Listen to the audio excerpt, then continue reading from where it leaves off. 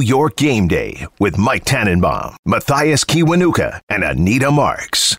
What's up? What's up? It is New York Game Day here on 98.7 ESPN. The Giants and the Jets both back in action. This portion of New York Game Day on 98.7 ESPN brought to you by Bud Light for the fans on game day. Matthias Kiwanuka joins the show. We'll hear from Mike Tannenbaum. He joins the show at 10 a.m., so stay tuned for that. But Matthias and I are going to hold down the fort for the next 2 hours. Kiwi, what's up, man? Good morning. Not much. Good morning. Thanks for having me on again. It's great to be here. How you doing? I'm great.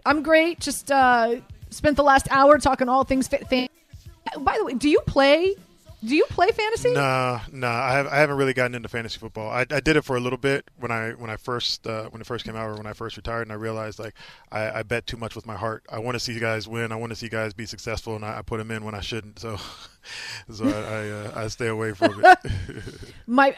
Really quick before we start diving into and I do want to start the show talking about the Giants. David Deal played when he was your teammate. David Deal played fantasy, and I want to say, if I remember correctly, he was in the playoffs. Yeah, he was in the playoffs, and he had wide receiver. Why am I drawing a blank? Wide receiver from North Carolina, UNC. Played with you. Remember, he had that leg injury where they had to slice open his legs because the pressure. Remember? You know how many times I got hit in the head? You're asking me? Give me your star wide receivers. Hakeem Nicks. There you go. Thank you, Hakeem Nicks. He had Hakeem. Look at that. Look, we're right here, boo. We're right here. Anyway, so he had Hakeem Nicks on his fantasy roster. Eli Manning throws a touchdown to Hakeem Nicks. It gets him 6 points. He wins his playoffs, but the pass was called back because of a holding call on him, and he lost. So David Deal lost his fantasy football matchup. His own fault because of a holding call on him. How about that? That's crazy. Hakeem's a good dude too. That's a great name to bring back up, man. That's one of my favorite teammates. I love playing with that guy. Very solid individual, calm, soft spoken, just got his work done type guy. You know. But he was great for us. But now Deal does a lot. He's got his hands in a lot of things. So there's no surprise there that he was a fantasy guy. But that's a funny story. Right. So, again, it is New York Game Day. Phone lines are open 800-919-3776. This hour, we're going to spend talking about the Giants as they get ready to take on the Carolina Panthers. We'll hear from Jordan Renan coming your way, and switched up the rundown here this morning. We'll have the locks of the week coming your way around 8:40. But with that being said, Kiwi, this is a 1-5 Giants team, right? And just injuries galore. They are an infirmary. Let's be honest. You've been in a locker room like this before. Bring us inside that locker room. How hard is it to get motivated? Your season's over, right? You're 1-5. You know that it's a long shot. More than likely, you're not going to make it to the postseason. You've got a ton of guys injured. Where's your motivation coming from right now, Kiwi? As a player, you have to believe that you still have a chance, 100%. Like you have to go into each week preparing as though you still have an opportunity to win the Super Bowl and to be the best you can.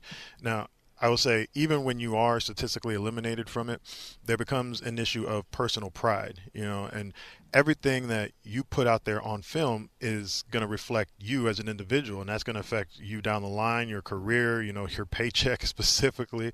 So there shouldn't be, and coaches would always say this, there shouldn't ever be a reason for coaches to have to motivate, NFL players to go out there and play hard. This is what you've dreamed of. This is what you've worked for your entire life. So when you go in there every week, even if you don't have a shot, you have a matchup against an individual. As a defensive lineman, you have a matchup against an individual. You can go out there and get 3-4 sacks and have a good game and put that attached to your record. You don't ever want to have bad ball attached to your record as an NFL player, because that stuff will follow you throughout your career. It's got to be frustrating, especially for somebody like Daniel Jones, who, let's be honest, this season, so much has been riding on this season for him to prove his worth and his weight in gold, considering where the Giants drafted him. In my book, he has proved it. Okay, but I was on air last night. I had a few calls who called in. There's some Giants fans out there who still don't believe that Daniel Jones should be the future at the quarterback position for this team. For me, Kiwi, that's the silver lining, right? That's the silver lining. And he has outperformed my expectation dealing with makeshift offensive line week in and week out. And going up against offensive lines, consistency is so important when it comes to those 5 starters. And they have not had that at all this year, let alone, draft Kadarius Toney, bring in Kenny Golladay. These guys haven't been healthy. So Daniel Jones, what he's been able to do and how he's been able to produce with the lack of, to me, speaks volumes. Thoughts on Daniel Jones this season? So early on, I was saying that, how could we evaluate him given the circumstances? Your running back is hurt, or your receivers, your tight end, like everybody seems to be getting hurt, and then the offensive line was completely in flux.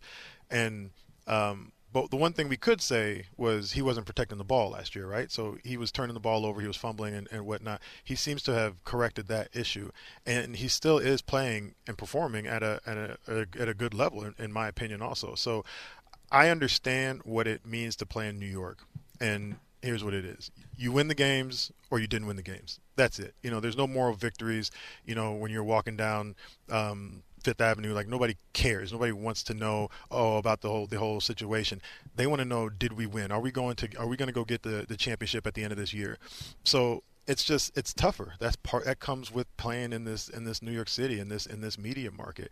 There are very high expectations year after year. And for Daniel Jones, I think he's done a good job.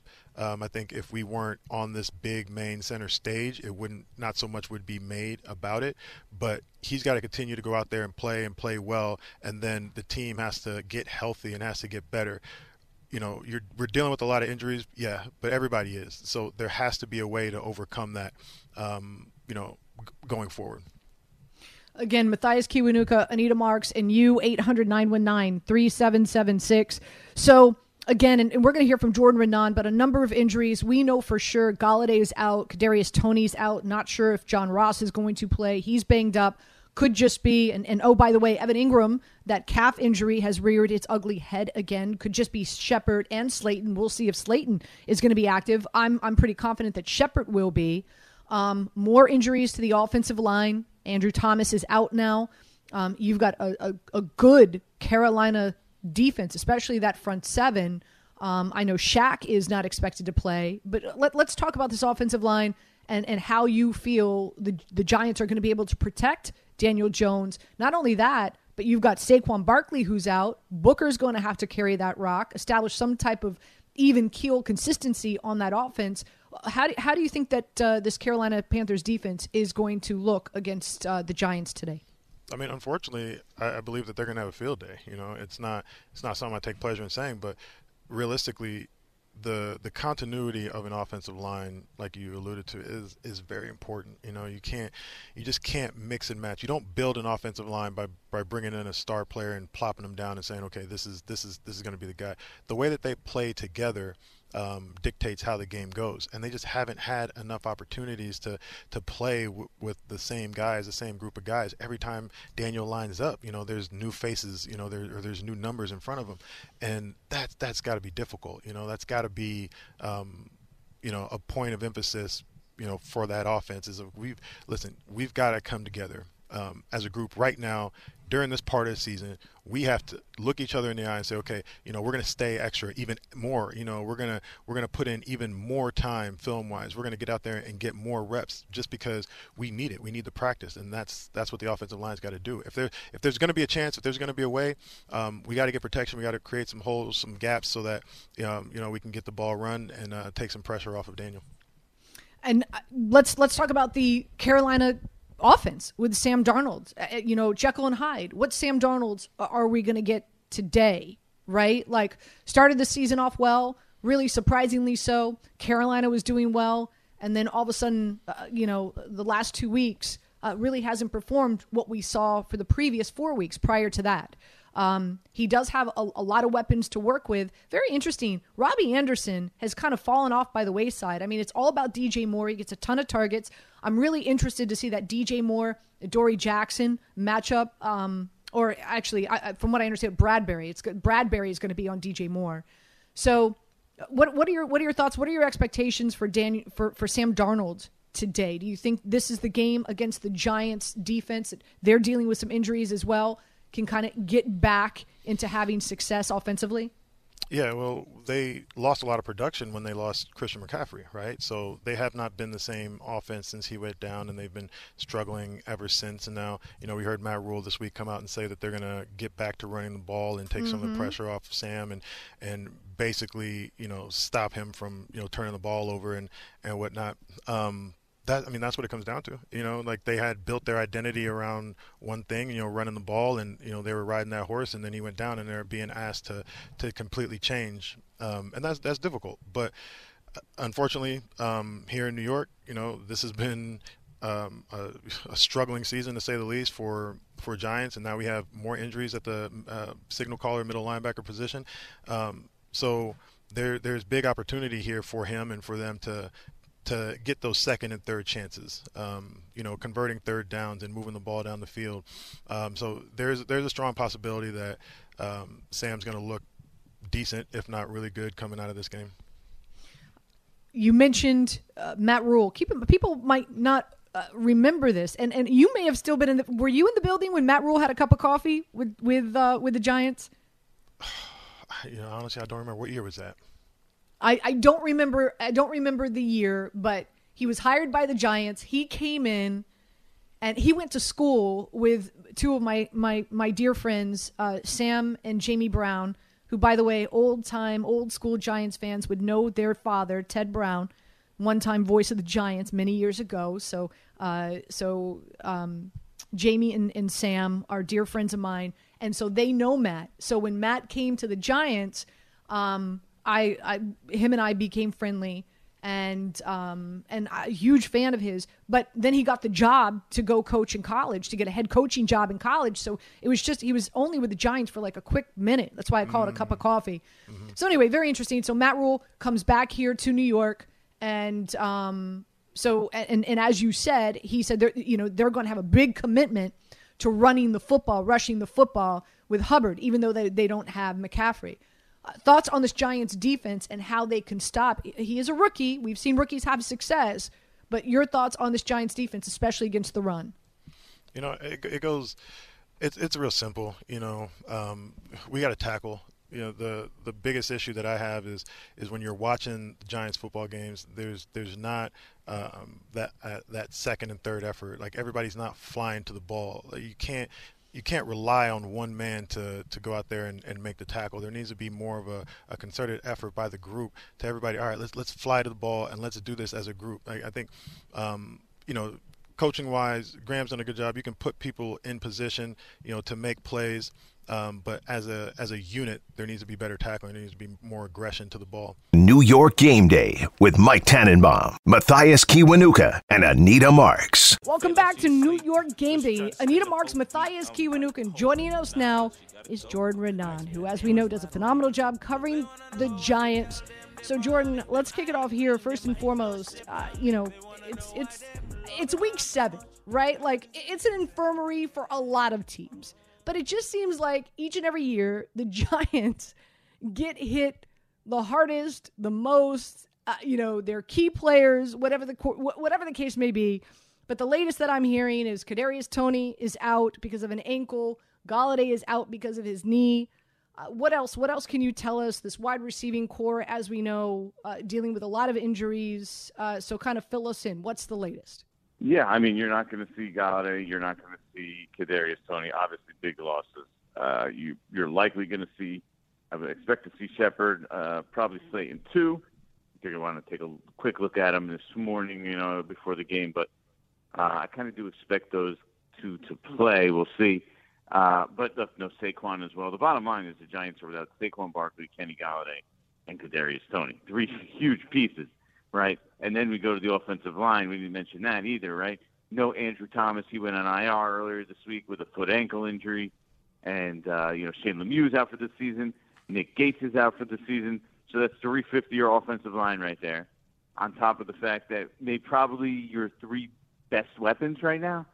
So clearly this Giants offense is, limited to a degree. I mean, they certainly are not at full strength. This is almost like we're back now, Anita, of what the offense was 2 years ago, basically with Daniel Jones and a terrible offensive line and showing Shepard, Darius Slayton, and Evan Ingram. And you know what the result was? They were one of the worst offenses in the NFL. Jordan, I heard you say, they're trying to get a win. Trying was the operative word there when you first opened up. Like, give me a sense, like what's going on in the building? Like, what does it feel like? What's the emotion? What's the sense that you get when you're in there? They try to present a calm, united front, and I think that's obviously what you need to do in this instance. But I think we were talking to Xavier McKinney the other day. I asked them sort of, you guys keep saying you're calm, and who's driving this? Like, how did you get there? And he's like, look, listen, we're frustrated, we're upset. That's what we show you publicly. Behind closed doors, they're upset, and trust me, I know Joe Judge. If you know anything about him, he is not going in there and patting them on the back. He's going in there and being brutally honest, probably to a degree that, the players don't even like themselves because he's a blunt individual. And, the reality is it hasn't been good. The product they put on the field has not been good. They got blown off the field last week. They, quite honestly, look like a JV against the Rams. And so, they're trying to stick to, okay, here's the process we have. Here's how we go about getting better and worrying about the little things rather than looking at the big picture and worrying about how next week they play the Chiefs, who, by the way, I saw an opening line this week. The Chiefs are projected to be 13-point favorites over the Giants next Monday night. So, and then they have Tampa Bay Monday night a few weeks later. So, it doesn't do them any good to be looking ahead at those things. They need to be worrying, and I think they've done a pretty good job at this, of what they need to do that day to get better, and so they can be a better team moving forward. And you know what? The funny part is, I keep telling people, I expect this team, I know they're going to struggle, and it's going to be really bad, and then they're going to go and they're going to end up winning games at the end of the year because the schedule is going to ease up. They're going to get healthier. Naturally, you would think they would get healthier. I'm just assuming. This point with their injury luck, I'm not so sure, but and they're going to end up being a better team later in the year. And where that takes us, who knows? But I think that's kind of where we're at with this team right now. Yeah, I mean, I get it. I understand. Like, being blunt at this point is more than necessary. I think it's the only way to go. So I can definitely appreciate that. I played under Coughlin, and he was blunt no matter what. I mean, we could have had blowout victory, and he was still going to be blunt with you. And I think that's the best way to go. Looking at where we are. Yeah, coaches always like to say it's never as good as it looks. It's never as bad as it looks, right? They like to hit you in the middle. There's good and bad of everything, right? There's a lot of truth to that, honestly. I mean, when you come out of a game, I agree. You're right. When you come out of a game on whatever side of the ball you're on, like you may feel like you got beat up, like man, we feel like we're out there the whole time or whatever. But when you go back and look at the plays, I used to hate it, but there is something too. Like, if you take these couple plays out of the game, especially if you're getting hit on big plays, like that, those are things that are correctable. Do you see things that are correctable out there, or do you think it's just time to start over?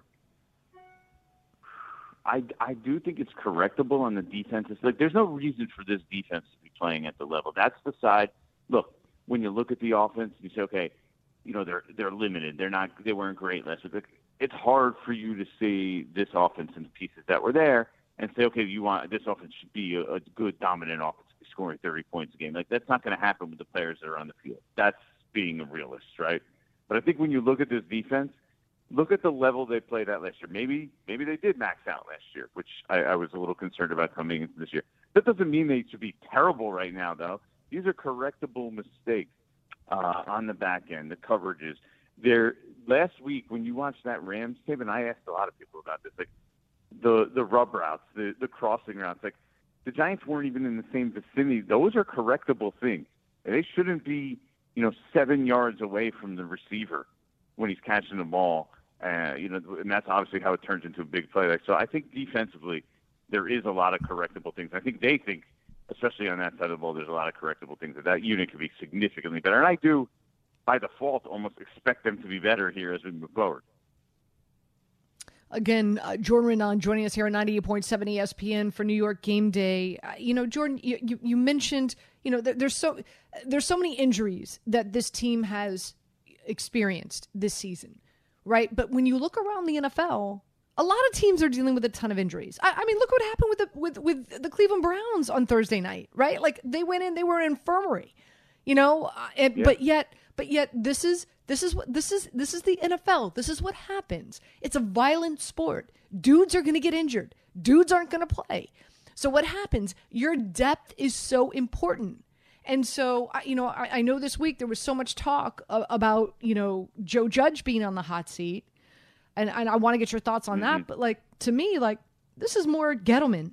And this is more the front office in letting guys, I challenge Giants fans out there to go out and do your due diligence.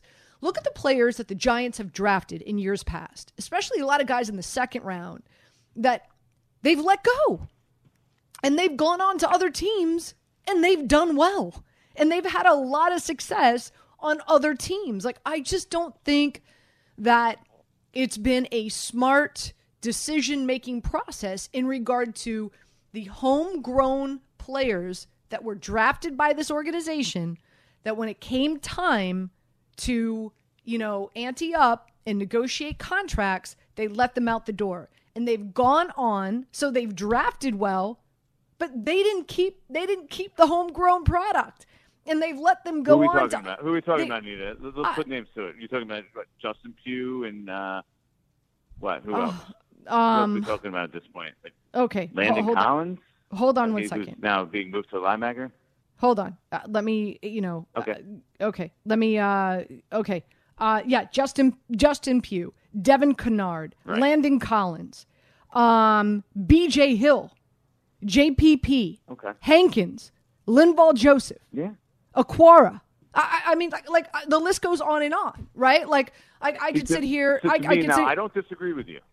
But here's my rebuttal to that, right? And not even rebuttal. But I think, okay, those are quality players, right? You need the depth and you need the quality players. To me, it starts at the top.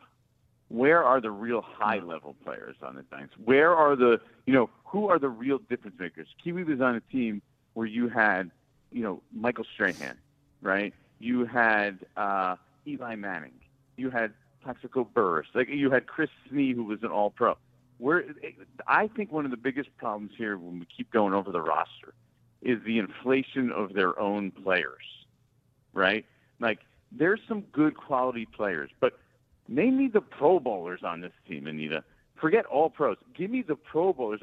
You have Leonard Williams, who snuck one out of 6 years in his career. James Bradbury, who snuck 1 out of 5 in his career. They don't have those real high-end players. And you know where they're supposed to come from, especially when you're drafting in the top 10?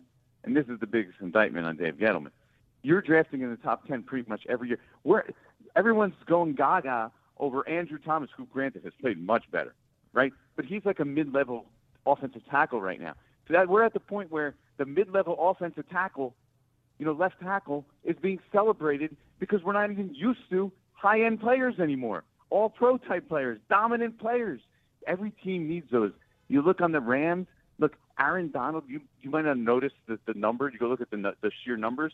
I saw 5 or 6 plays. He was in the backfield so quickly, he almost interrupted a play-action handoff. A play that wasn't going to be a handoff, but a play-action pass. That's how quickly he was in the backfield.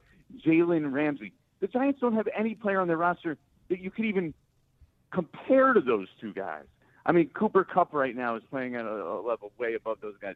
Andrew Whitworth is a tackle who's, even at this point of his career, is better than Andrew Thomas. This is what we're talking about. I mean, these are high-level players. Matthew Stafford. The Giants don't have we're praying that they're praying that Daniel Jones becomes Matthew Stafford. So to me, that's what we're talking about because, You're talking about Saquon Barkley, the number 2 overall pick, Daniel Jones, the number 6 overall pick, Andrew Thomas, the number 4 overall pick, and we're still sitting here hoping, okay, maybe they're going to be high-end players, maybe they're going to be good. We don't know yet, and that's not good. So with that being said, and we're in agreement here. We're talking. You're talking top tier players. I'm talking second. No, I'm talking second, third round players. Problem. Yeah, personnel problem for sure. With that being said, let's end on this note, and that is Joe Judge. I'm a true believer. You hire a head coach, you hire a new regime. You need to give that regime 3 years. I'm not sitting here saying Joe Judge needs to go. Mm-hmm. What I am saying is I'm not a fan of his style. Like, I understand the tree you're from, okay? It's not a tree I necessarily would thrive under, but I understand the tree you're from with Saban and Belichick. Okay, I get that. But, like, the reason those guys developed into that type of coaching style is because they won ball games, okay? Alabama, best college football team in the country. Bill Belichick, for a long time, Patriots, the organization everyone wanted to align themselves and try to emulate. Okay, that's not the case here. So I just, like, his coaching style really rubs me the wrong way. So I'm curious, like what do you see the end game here? What do you see for Joe Judge in this organization, Jordan? Yeah. See, I understand. I understand what you're saying. Personally, I like more aggressive approach. That's my general nature. But I will say this, and then the Giants have their last 2 coaches have each lasted 2 years, right? With Joe Judge, and I've had plenty of conversations with him, he is a smart guy. I'm telling you, he's very smart. I believe his attention to detail is impressive. And yeah, he's making mistakes. There's things that I would disagree with that I say he probably should have done it differently. But you hire a 38-year-old head coach at the time.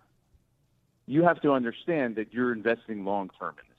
And you're investing in what he believes in, his principles, his beliefs, and his ability to get through to players. And I think that's one of his strengths, is his ability to interact with all different people. And like I said before, he's blunt and honest. And so, guys are able to trust him. If he has a conversation with you, he's not going to sugarcoat it.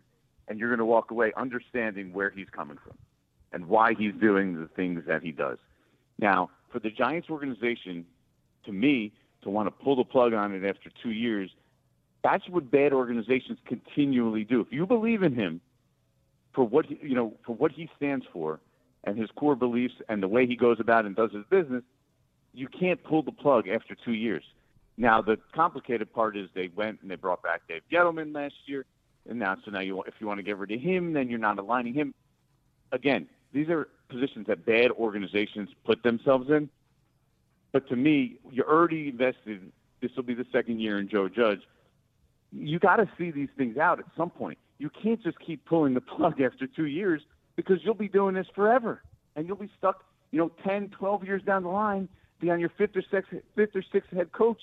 You'll be the Browns before the Browns became a better team. You'll be one of these bad organizations, the Jaguars, that keep just running through people and never getting anywhere because you're not seeing it through. I mean, if everyone in the NFL cut ties, I mean, you could go through a ton of good coaches, Bill Parcells and Bill Belichick being 2 of them. Belichick didn't have success early in Cleveland. If you're just willing to judge and say 2 years, the results on the field weren't good, we're just going to move on, then that's, to me, what bad organizations do. If you believe in what Joe Judge is all about and the way he works and operates and the system that he's put in place, then you move on with it. But, of course, it comes down to this. At the same time, this season can't go completely spiral out of control. They're going to have to win some games. So, ultimately, that'll play a big part in it as well. New York Gameday with Mike Tannenbaum, Matthias Kiwanuka, and Anita Marks. These are Anita's Locks of the Week. And we're not talking about her long blonde hair. All right, that's right. It is time for Locks of the Week. Heading into week 7. Kiwi, you ready? You ready for my locks, big guy? Let's do it. Let's do it. All right. First and foremost, all right, lock number 1. I like the Raiders this week. All right. At home, only giving up 3 against the Eagles. The Eagles looked horrible last week. This is a Raiders team that surprised me. I didn't pick them last week to win. I thought for sure all the stuff that went down with Gruden, they'd wave the white flag. We're calling it quits. But boy, they came out. They put on a show. Now they get to go back home to Las Vegas, host an Eagles team who has to travel across the country. And another thing is, Derek Carr is secretly putting on really executing a great season. A lot of folks might not be aware of this. He's the number one quarterback in the NFL in completion percentage of explosive passing plays, passes 20 yards or more. A lot of that has to do with the fact that, Henry Ruggs is one of his wide receivers. But nonetheless, he's having a good season. The Raiders defense, not so shabby. I think this is going to be a competitive game. But I think when it comes down to it, I think the Raiders are going to end up on top, and I do believe that they're going to win by more than 3. I also side bet here. One of my favorite prop bets is Jalen Hurts over 8.5 rushing attempts. But nonetheless, Raiders -3 against the Eagles. Your thoughts on this matchup? I think that's a safe one. I think with Philly minus Hurts, there's a little bit of difficulty there. You're taking a big part of their offense away from them.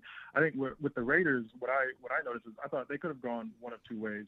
After all the John Gruden things came out, and we spoke about it a lot last week, which was, I thought, they could either, go in the tank and this could be their season and that was the story, or it could galvanize them. And obviously it brought them back together.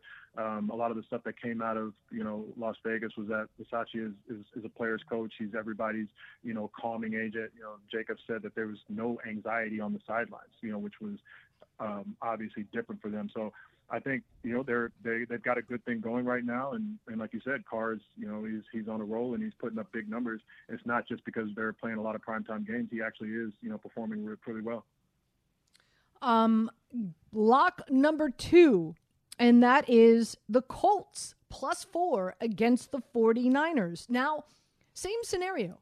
You've got Carson Wentz, who's finally feeling healthy from the ankle injuries, and he is slowly but surely coming around and really executing well. When not pressured, he's got a 70% completion percentage. He's averaging over 10 yards per completion.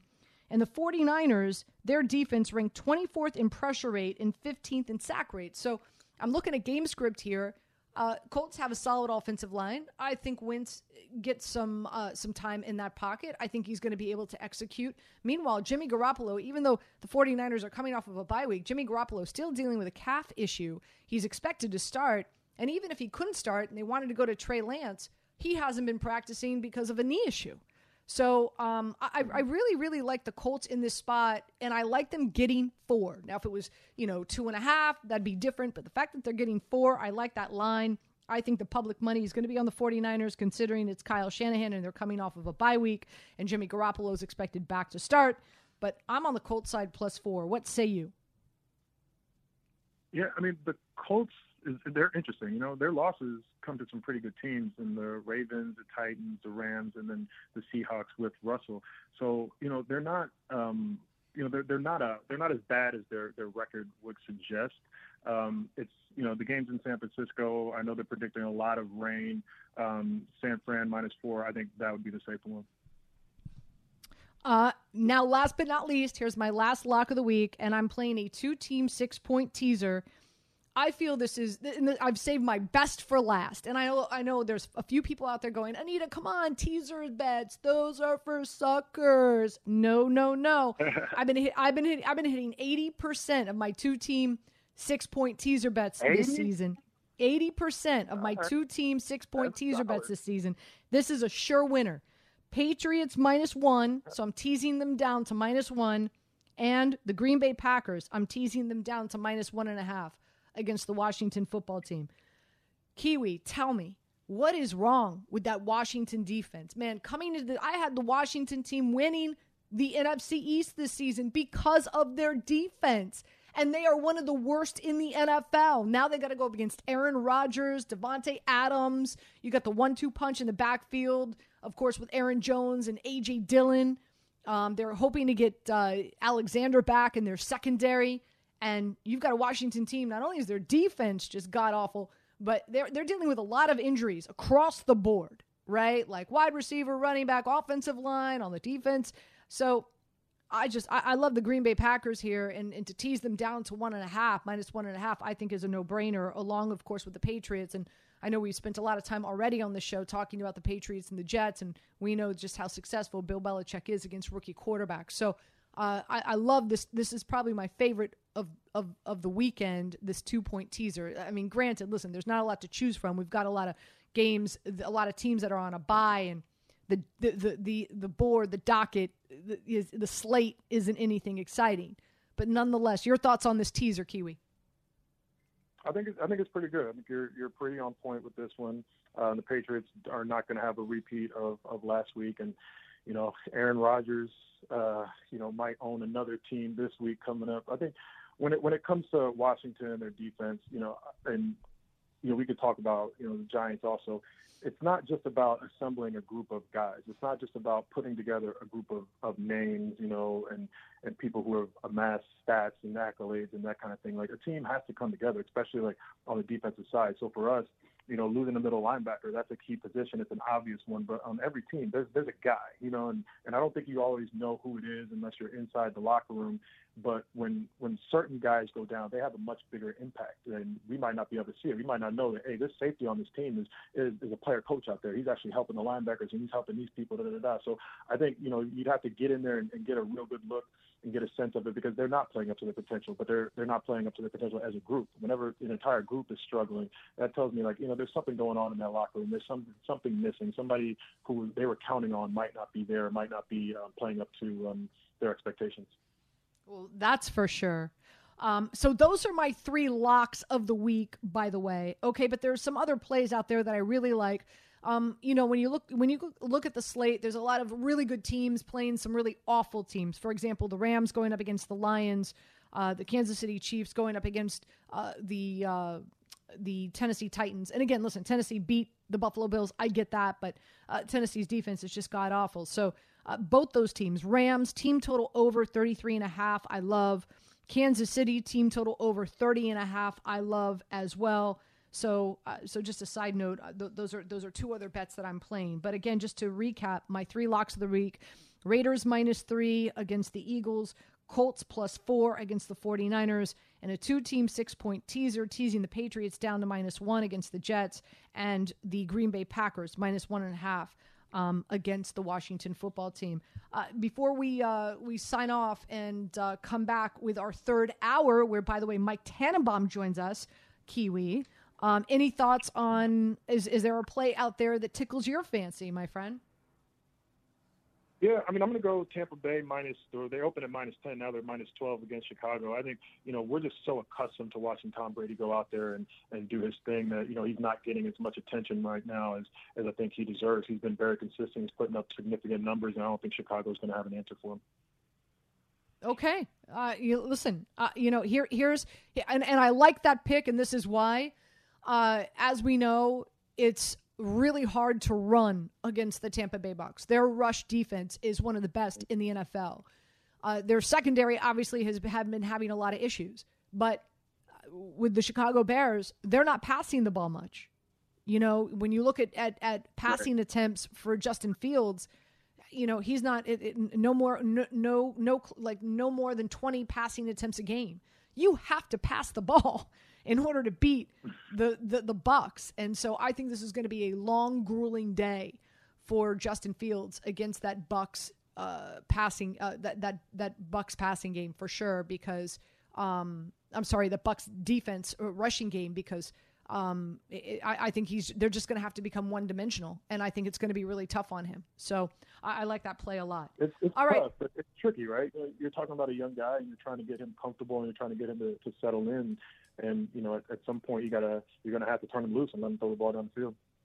Yeah, but Nagy's just not. I think they're trying to. I think they're more so trying to protect him and limiting his turnovers and trying to not let the mental aspect, of course, play into the equation. But we'll see what happens. But anyway, I do like that pick a lot, Kiwi. Anita Marks, Matthias Kiwanuka, Mike Tannenbaum is going to join us at 10 a.m. But right now joining us is Rich Cimini, who covers the Jets, always does a phenomenal job. Rich, welcome in. Good morning. Good morning. First and foremost, obviously, you've got a Jets team coming off of a bye. They've had 2 weeks to prepare, to head up to Foxborough, to take on Bill Belichick and his son, the masterminds who are going to concoct these exotic blitz packages to throw Zach Wilson off. Was 2 weeks enough, Rich? Is 2 weeks enough to prepare?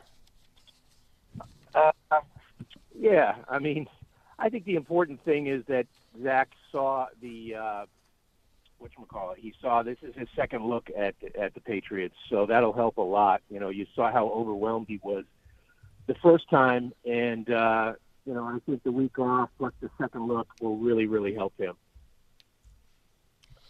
You talk about him looking confused and everything. Is there a lot to the mystique of the Patriots still, even without Tom Brady, or is it because of Belichick and the schemes that he produces? What is it about the Patriots that is still confusing the Jets? Well, that's a great question. The Jets have lost 11 in a row. They haven't beaten the Patriots, and I did the math. It was like something over 2,000 days, which is ridiculous. So, I think, it's a new crew. It's not Tom Brady anymore.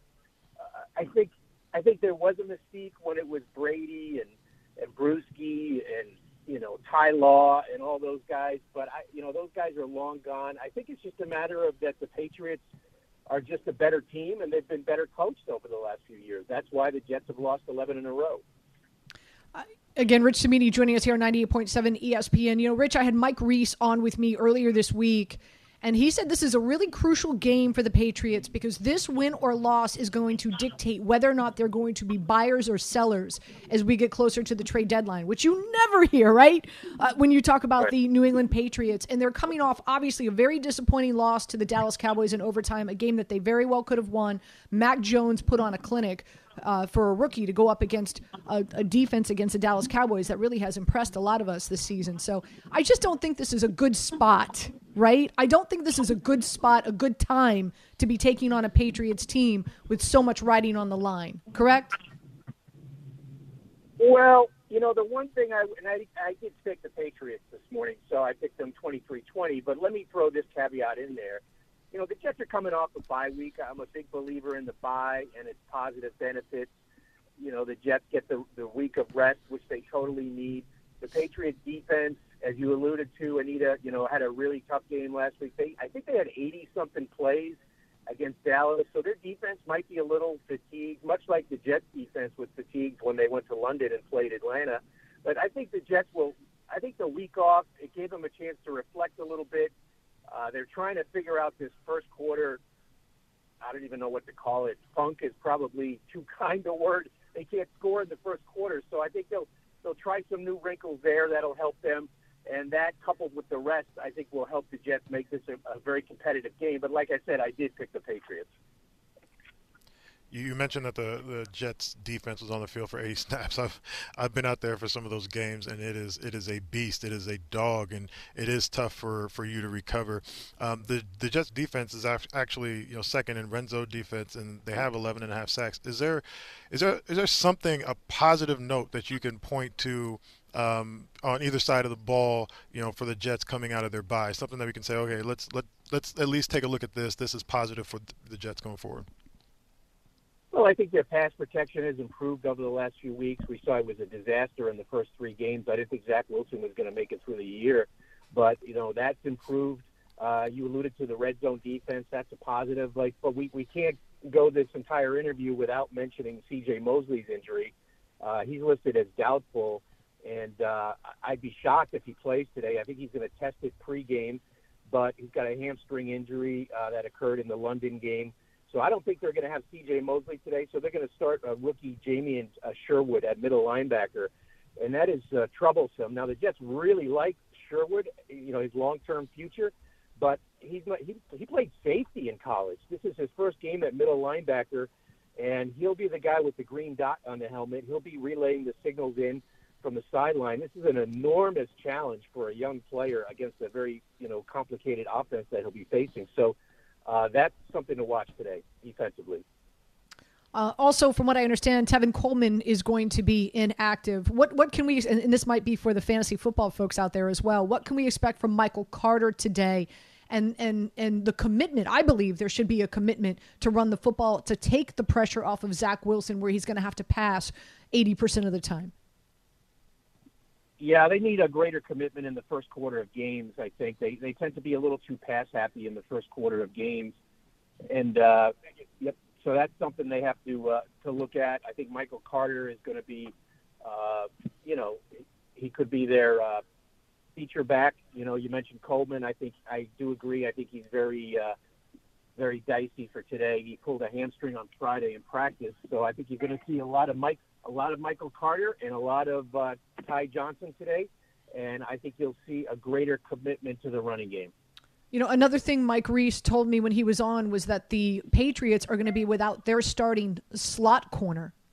So, again, fantasy football-wise, I'm expecting a big day from Jamison Crowder. Talk about this wide receiving core and what you expect from them today. Yeah, that's a good point, Anita, but the same thing happened in London against Atlanta. Atlanta was down to their third slot corner, and the Jets were not able to exploit it at all. And I thought that was something that they would really go after in that game. I thought Crowder was going to have a big game. He did not. And so, same situation today. Let's see if they can take advantage of it. I mean, these are the things Mike LaFleur, their offensive coordinator, has to, he has to be mindful of that stuff going in a game, because you can bet the Patriots and Belichick and Josh McDaniels, those guys are going to go after every weakness that the Jets have. The Jets have to do the same with the Patriots. They have to try to feature Crowder in this game. So, Rich, before we let you go, any final thoughts, news? I know I do want to promote your podcast that's out there. It's excellent, especially Jets fans. If you haven't tuned into it, you need to each and every week. Why don't you let Jets fans know where to find that? And any final thoughts and also your score prediction? I know you actually gave it to us just a second ago. But any final thoughts before we let you go? Yeah, the flight deck is called, the podcast is called Flight Deck. Check it out. And in that, and I'll just touch on it for a second, I have my 7 suggestions on how to improve the first quarter offense. The Jets, as many Jet fans know, they have not scored a first quarter point in any of their 5 games. Anita, if they don't score today in the first quarter, they'll be the first team since the 2008 Detroit Lions to go 6 straight games without a first quarter point. Now, we all know what happened to that Lions team. That was the 0-16 team. So I have 7 suggestions in my podcast, and one of them is what we just talked about. Feature the running game. I think they're too reliant on Corey Davis. They have to balance their passing attack. And I think if I were them, I would put Mike LaFleur in the coach's booth instead of on the field. I think he's too distracted on the field trying to coach the quarterback and trying to call plays. I would move him upstairs. We'll see if that happens today. Great stuff as always, Rich. Thank you so much. Enjoy the game. Appreciate your time. Thanks. Have a good one. You got it. Rich Cimini joining us here on 98.7 ESPN. We'll open up the phone lines, 800-919-3776. Kiwi, not only have the Jets not scored 1 point, not even a field goal in the first quarter, but they have trailed 80% of their offensive snaps. They have trailed in a game. That needs to turn around, because you know as a defensive player, when you get down on offense, it's a different vibe, it's a different flow. You're putting a lot of pressure on yourself and your offense to feel like you need to put points on the board. It's just, the game is just has a totally different feel to it when you're playing 80% of the time behind. It's a completely different mindset and a completely different feel. I mean, you come out of those games exhausted. Not only are you exhausted, but the opportunities to, for guys to make plays just aren't there, because teams they don't have to go down the field on you. You're not putting them in those situations. They feel comfortable, just lining up and running the ball, and so it creates a long day. And I can tell you from my perspective, it's easy to kind of, first you want to be with them, you want to be with the offense, and you want to big them up, and you want to get.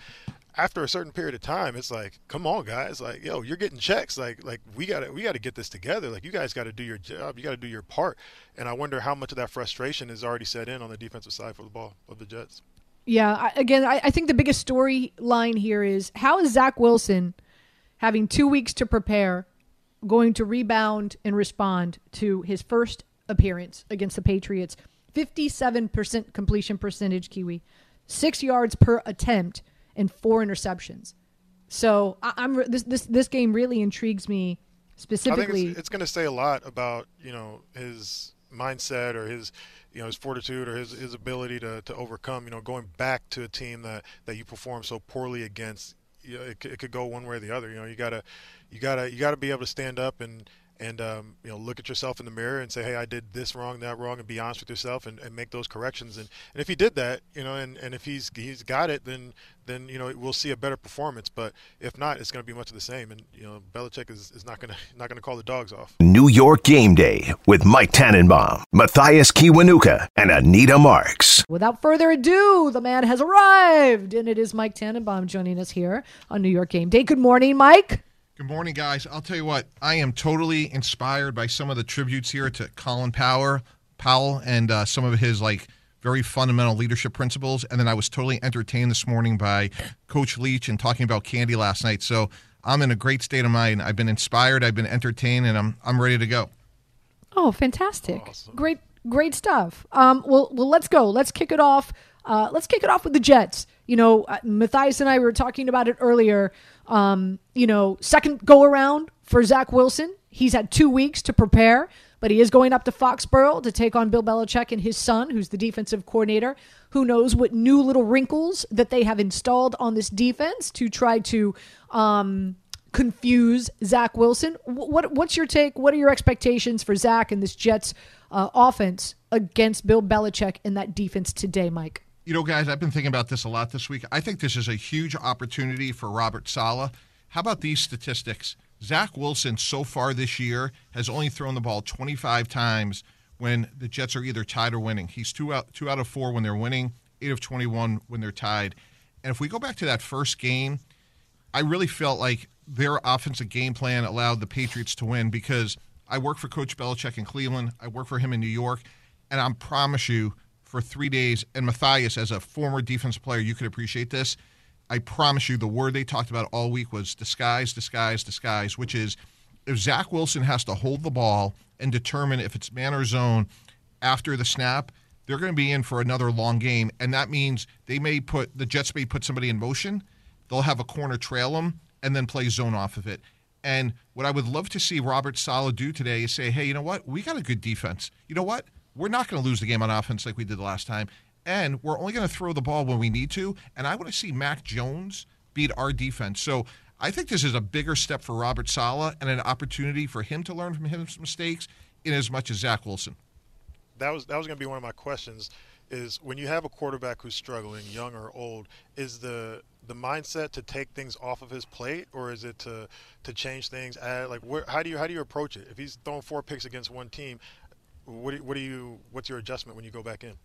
Yeah, Matthias, that's a great question. And, look, Rex made, he was not perfect, and we certainly give each other a hard time about when we were together at the Jets. But one of the things he did a great job of, he had this whole system for Mark Sanchez. It was red, yellow, and green. And it was this simple. Like, if we were behind, it was green, let it rip. If the game was tied, yellow, proceed with caution. But when we were in red, Matthias, Anita, he could only throw the ball if 100% of the time he knew it was going to be a completion. And if I was Robert Saleh today, I would tell the offensive coaches 100% we are in red until I tell you differently, meaning you cannot turn the ball over on offense. I don't care what you call. If you go back to the Thursday night game, Case Keenum, they go down in 5 plays, score a touchdown in 75 yards in 5 plays, 2 minutes and 40 seconds. The ball was not thrown past the line of scrimmage. And that's the type of game they need to call. Now, at halftime, if they're down 31-7, all bets are off. But I was very disappointed in the game plan the first time they played. They let Zach Wilson drive the Ferrari with a learner's permit in the left lane. Like, you got a Toyota Corolla. You're going 55 miles an hour. There's a governor on the engine. And when you can go a couple miles without getting into a car accident, which I got 2 teenagers, I would be happy to discuss more off the radio. Car insurance in Florida is very high, by the way. I would just say that I thought it was a very disappointing game plan the first time they played New England, and I hope the Jet coaches adjust accordingly. On the defensive side of the ball, Mac Jones and that offense, really impressive against that Dallas Cowboys defense, especially the fact that Mac Jones and them took them into overtime. And it wasn't an easy game for him. That offensive line did not protect him. He did not stay clean, was able to get up, brush himself off. and perform well, and it really was impressive. But they lost in overtime, so you know that they're coming in and with a little extra juice today. Your thoughts? And C.J. Mosley, by the way, is out. We had Rich Cimini on earlier. He talked about that. Talk about this Jets defense and what they need to do against Mac Jones, who I'm sure is coming in with his feathers fluffed after the performance we saw last week. Yeah, it's interesting, Anita. Mac Jones made a throw in that game where it was a 75-yard touchdown, but you could almost say that, if the Cowboys safety made a different play on the ball, it should have been broken up or maybe even a pick. And that's taking nothing away from, what he's doing well. But I will say that, from a point scoring standpoint, New England's only 22nd in the league in points scored. So, again, my whole point on this is if I'm Robert Saleh, I'm going to make the Patriot offense go the long, hard way against what has been a good defense for us. And that's the part that I just feel like I think this Patriot offense is very middle of the road. If you look at them statistically, yards per play, yards per game, they're average. And the Jet defense, to Coach Saleh's credit, has done a nice job. And I think even without C.J. Mosley, it's still a pretty good matchup for them. And I for example, when you're in top 10 in sacks, third down, that's excellent. They're second in red zone defense. There's a lot of good things they're doing, but that's why I would make Mac Jones. Make him make plays down the field, something that he's been somewhat inconsistent in. Here's a little bit of a random question. So, Mac Jones throws an interception to Diggs, right? Next play, he goes right back at him. There's a completion, and everybody's like, "Oh, he's great because he had no fear and he went." If you take that same situation, let's say it's Sam Darnold, he throws a pick, and he goes right back at the same cover guy and throws another pick. Isn't that storyline completely different? Yeah, no, it's such a fair point, and that's the margins between winning and losing guys, right? That's the difference. But Josh McDaniels, and again, I have a lot of scar tissue of losing to Josh for a number of years. I think he does a great job, but I was not surprised that he went on a double move on the next play after the pick six to Diggs. But again, it's still a bad decision in my opinion because you have a post safety there. So Mac Jones got away with a mistake there, which is obviously great for him. But yeah, it's a totally fair point. The outcome could have been so dramatically different. Mike, let's turn our attention to what's going on with the Giants. Unfortunately, more injuries on both sides, offense and defensive side of the ball. They're sitting at 1-5. Season's over pretty much. Now you've got Carolina coming into town.